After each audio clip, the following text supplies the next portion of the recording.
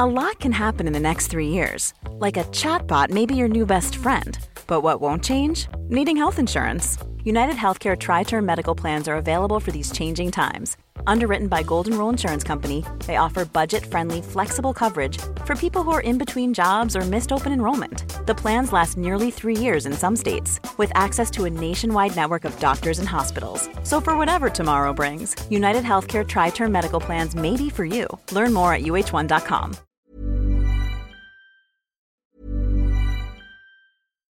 Here's a cool fact. A crocodile can't stick out its tongue. Another cool fact, you can get short-term health insurance for a month or just under a year in some states. United Healthcare short-term insurance plans are designed for people who are between jobs, coming off their parents' plan, or turning a side hustle into a full-time gig. Underwritten by Golden Rule Insurance Company, they offer flexible, budget-friendly coverage with access to a nationwide network of doctors and hospitals. Get more cool facts about United Healthcare short-term plans at uh1.com. Hey there, it's Michelle Norris. I'm host of a podcast called Your Mama's Kitchen. When I travel, I'm usually looking for a way to find a taste of home when I'm not at home. And one of the things I love to do when I am at home is entertain. And Airbnb allows me to do that. When I was in California recently, I rented a house that had a great kitchen. And when we were sitting around the table, we're all thinking, we're in someone else's house. Someone could be in all of our homes as well. If you have a home, but you're not always at home, you have an Airbnb. Your home might be worth more than you think. Find out how much at airbnb.com/host. Welcome, friends, to another rSlash_malicious_compliance video. Today we've got a story about a lifeguard who is obsessed with what you wear. But first, a story from Ninja Buddha 13. You sure you want me to review the invoices? You got it. I work as a project manager for a precast concrete company. Construction contractors will contact us with plan sets, and we'll fabricate their storm drainage inlets and manholes in our shop, then ship them to the contractor's job site, where they set the concrete in the ground, connect all the pipes, and bury it all. We build out each structure, complete drainage inlet or manhole, as it ships. Now, on these sorts of jobs, everyone agrees to pricing terms up front. Only catch is that plans can change halfway through the job, resulting in change orders, shifts of scope, etc. Usually the pricing is done in a way to simplify everything. Rather than putting an individual price on each structure, they're grouped by average height and type. This can create issues when billing out the structures later, as the accounts receivable people can misbill a shorter structure at the taller price, and vice versa. This is really only an issue for larger jobs that have dozens of structures, as keeping track of everything can become overwhelming. So, a few years ago, I started at this job, and the first contract I manage is a very large one consisting of over 100 structures, and was worth about $400,000. For context, most other contracts I manage have 30 structures or less on them, and usually hover around $100,000. Anyway, it takes over a year and many change orders to get this contract completed. Then comes the billing disputes. It seems like the contractor had bid lower than they actually could manage on this contract. So afterwards, they're trying to make up as much money as possible. They sent over a short list of misbilled structures, some dating back over a year prior, and requested a billing credit of around $4,000 to compensate for the difference in price. Looking at the list and double-checking their math, it all checked out, and I authorized the credit. The next week, they reached out again asking for a complete list of structures, invoices, and shipping tickets. Their claim was that we had shorted them on a number of structures from the original purchase agreement, as well as they claimed to have found more misbilled structures. They already had all this documentation, as we sent it to the contractors at every stage of the project, so I was fairly annoyed by their request. Well, after a few conversations with this contractor that go nowhere, I concede and cancel work on all my other projects for the next few days so I can gather up all the information they've requested. Emails, text messages, delivery tickets, and invoices stretching back over a year, all printed out on my desk. I put it all into a single spreadsheet. I listed out each category of structure, modeled after the original purchase agreement, added in fields for all the relevant change orders, and listed each structure on this job, the sheet numbers it appeared on in the plan set, the structure height, the correct billing category, the price based on original purchase agreement, the invoice number, the price on the invoice, the delivery date, the shipping ticket number, and any relevant notes regarding that particular structure. It took me days to sort through all that data, track down all the supporting emails for each change, and get it all organized into this single spreadsheet. I even had a second sheet dedicated to tracking change orders, which I referenced from the main sheet. It was glorious and also enlightening. There were many instances where my company had billed the incorrect price for a structure, even more than this contractor had indicated, but most were billing them the lower price for a shorter structure than the correct price for taller ones. I also found a few structures that were built and delivered but were never billed out. It all came down to the bottom line, where it was revealed that through all the change orders, the total contract value had decreased about $20,000. So good for them on saving money, but the cherry in my sundae was looking at the final balances. In the end, it turned out the contractor owed us over $15,000, not including that $4,000 credit we had sent them earlier. I sent this magnificent spreadsheet off to the contractor, along with an invoice for $19,000. I never heard back from them again, but my AR folks let me know when their last check cleared. Had they done this analysis themselves, with the documents they already had, they could have seen how good of a deal they were getting and saved thousands. I know my company wouldn't have noticed had they not asked me to do the analysis. I still pull out that spreadsheet and look at it on occasion. Gotta appreciate the little victories in life. Personally, I think OP's company should do two things from this revelation. 1, give OP a bonus. 2, create a new routine of regularly checking these contracts in depth like that. Does it surprise you guys as much as it does me that a company could allow such sloppy paperwork and billing to even happen? Let me know how you guys feel in the comments down below. By the way, if you're enjoying these stories, make sure to hit those like and subscribe buttons down below so you never miss any of my daily videos. Our next story is from Inulindala, got chewed out by a lifeguard for wearing something that wasn't technically a swimsuit. A couple years ago, I, male 30s, spent a year living in a rural Midwestern state. Early on, I went to the local pool wearing some thick, knee-length compression underwear that I sometimes use for swimming laps. It was indistinguishable from most jammers, except it had Under Armour printed on the waistband. About 20 minutes in, the main lifeguard, female 40s, came over and chewed me out for not wearing an actual swimsuit. It was obvious that the real issue wasn't that it wasn't a swimsuit, and she knew that I knew that. Just 5 minutes earlier, we had both watched an older man shuffle slowly into the zero entry part of the pool, looking like he had just walked in off the street. No shower, old polo shirt, khaki shorts, and probably cotton underpants underneath. No, the issue was that my suit wasn't baggy as was the norm here. It didn't hide the fact that I had a package. Mind you, the material was dark navy and thick enough so as not to outline my package or anything like that. Anyway, in the moment I felt ashamed and self-conscious, and I left the pool soon after. After some thought, I went online and purchased 2 new swimsuits. One was a pair of actual jammers, but thinner and more revealing than what I was wearing before. The other was a short square leg swimsuit that was basically one step before Speedo briefs. I wore these 2 suits for the remainder of my year in that town. Sure, I already owned a regular baggy swimsuit, but that stayed in the drawer. The lifeguard never liked me after that. She would get after me for the smallest things. One time she took it too far. I was at the pool with my 1-year-old kid, and I picked up a Band-Aid and walked it over to the garbage can. My kid, who at that age copied everything, immediately began picking up imaginary things and pretended to throw them in the trash. The lifeguard came over and scolded us over that. She told me, and I quote, "I don't understand why you would allow your child to play in the garbage. I never let my children play in the garbage. I would never put them in that situation."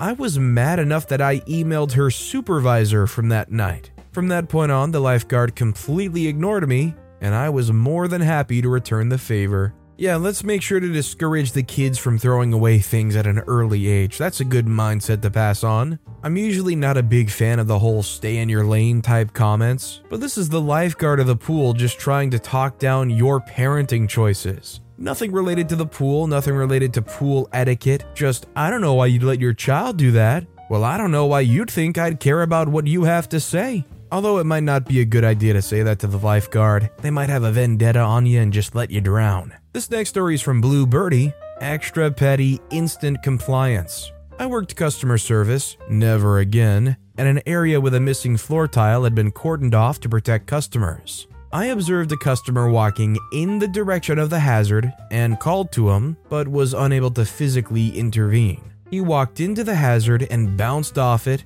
His eyes located me and he glared. "That should be reported," irate customer seethed. "Certainly, sir. I'll immediately report that you walked into the fluorescent yellow 5-foot cone covered in attention, warning, and caution." Smiling broadly all the way to my wicked eyes, irate customer muttered, "Which?" and sulked off. He's not wrong. Unless they're walking around with a cane or a service dog, I don't think they really have much room to complain when they essentially walked into some bright neon warning sign. When you're out in the world, it's not other people's responsibilities beyond a simple warning to look out for where you navigate. They put in a whole 5 feet of effort to try and help you out. If that's not enough, then frankly, I don't know what else to tell you. And our final story of the day is from Lord Knight. Never challenge a number addict or get ready to pay. 5 years ago, my little consulting firm took a new client, an e-commerce company which sells DIY tools, inflatable and above ground pools, wood fences, etc. In the end, they sell things that can weigh a few grams or 1.5 metric tons, about 3,000 pounds. One day, I was walking through accounts payable office when I saw the courier monthly invoice lying on the desk. Just to give you an idea, the company fulfilled and shipped something like 200 to 250,000 orders per year. So every invoice had more than 10,000 records. May to September invoices were well above 20,000 and sometimes 30,000.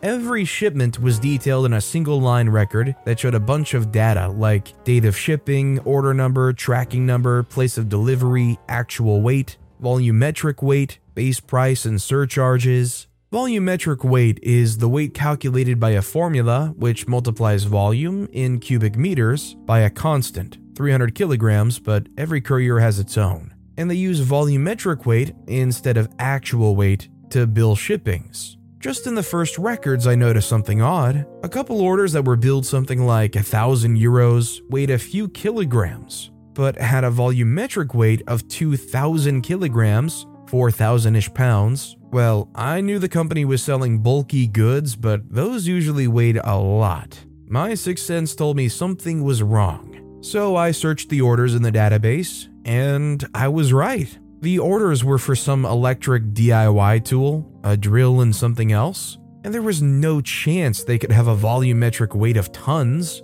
I talked with management and asked if they knew anything about these discrepancies. Nope, they told me. But the average cost of shipping per order was consistent throughout last year's, so I shouldn't have to worry. In my head, it was a big no. I talked with top executives and agreed to be invited to the upcoming quarter meeting with the courier. A couple of weeks later, I attended the meeting, but stayed almost silent for a couple of hours.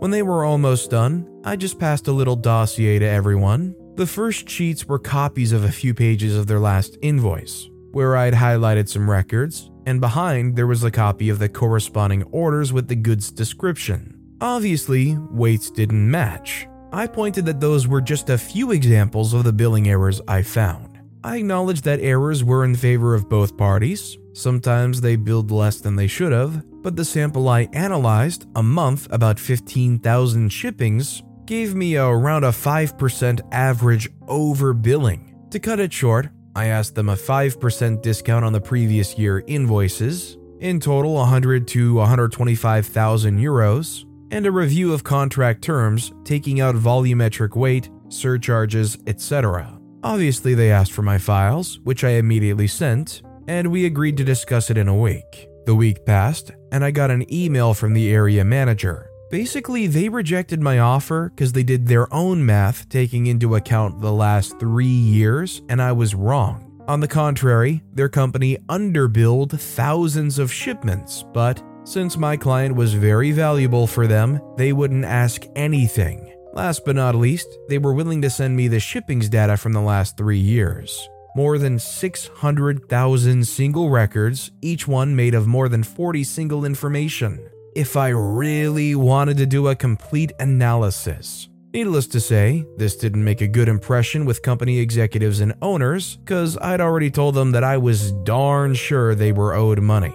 You get the malicious compliance, don't you? It took me a month to clean 36 CSV files full of data I didn't need, involve IT to extract from the company database what I needed, basically the weight of the articles of every single order and their destination, and build a model that, taking into account contract terms, could estimate the precise cost of shipping for each and every order. I can't explain how difficult it was. Mind that the shipping costs mainly depended on the weight, region, state, and province, county, but there were 3 different surcharges and a crap ton of exceptions. You know, small towns in the Alps, islands, orders with multiple shippings, full or partial returns, etc. It was excruciating and painful going through all that, double checking every result that showed an odd peak, etc. On top of this, I had to buy a more powerful laptop because mine took too much time to apply tens of thousands of formulas.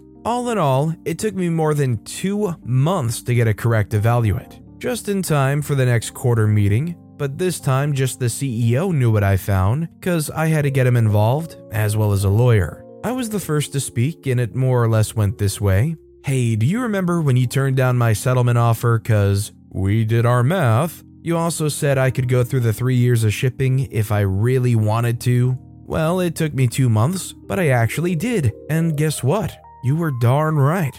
In fact, your company didn't overbill my client by 5% on average. I said this with a calm and low voice, trying to fake some sort of defeat in my eyes, but by 10%, period. I've just sent you an email with a link to download half a gigabyte of files, and as I know you'll want to do a sample check, the IT team created an account so you can access the database and check every single order, their articles, weight, etc. Obviously, the previous offer is no longer on the table. Now we demand a full refund of 600-ish thousand euros, plus the full cost of my work within 10 days. And since we're confident you were in good faith, a complete review of the contract. Otherwise, the person next to me, who happens to be a lawyer, will file a civil lawsuit demanding damages, interests, and legal expenses, along with a fraud report to prosecutor. As far as we're concerned, this is the end of today's meeting, but I'm sure you'll get back once you've actually done your math. A week later, they got back and offered $550,000 plus the full refund of my cost, and in 1 month, my client had a brand new and much simpler contract without volumetric weight and surcharges, tens of exceptions, etc. Needless to say, I'm no expert, but I'm imagining that volumetric weight was designed or used in a way that was wholly intending to basically cheat you out of some money. Isn't it quite appalling that because there's just such a mountain of numbers to go through, they were banking that this company would just be like, too much work, just let 600,000 euros go. But with that being said, that's all the time we have for today. Now, if you want to hear another compliance story that was way crazier than any of the ones in this video, click on that left video. Or if you missed my latest video, check out the one on the right. That said, I'll see you all next time with some more stories. Mom deserves the best, and there's no better place to shop for Mother's Day than Whole Foods Market. They're your destination for unbeatable savings, from premium gifts to show-stopping flowers and irresistible desserts. Start by saving 33% with Prime on all body care and candles. Then get a 15-stem bunch of tulips for just $9.99 each with Prime. Round out Mom's menu with festive rosé, irresistible berry chantilly cake, and more special treats. Come celebrate Mother's Day at Whole Foods Market.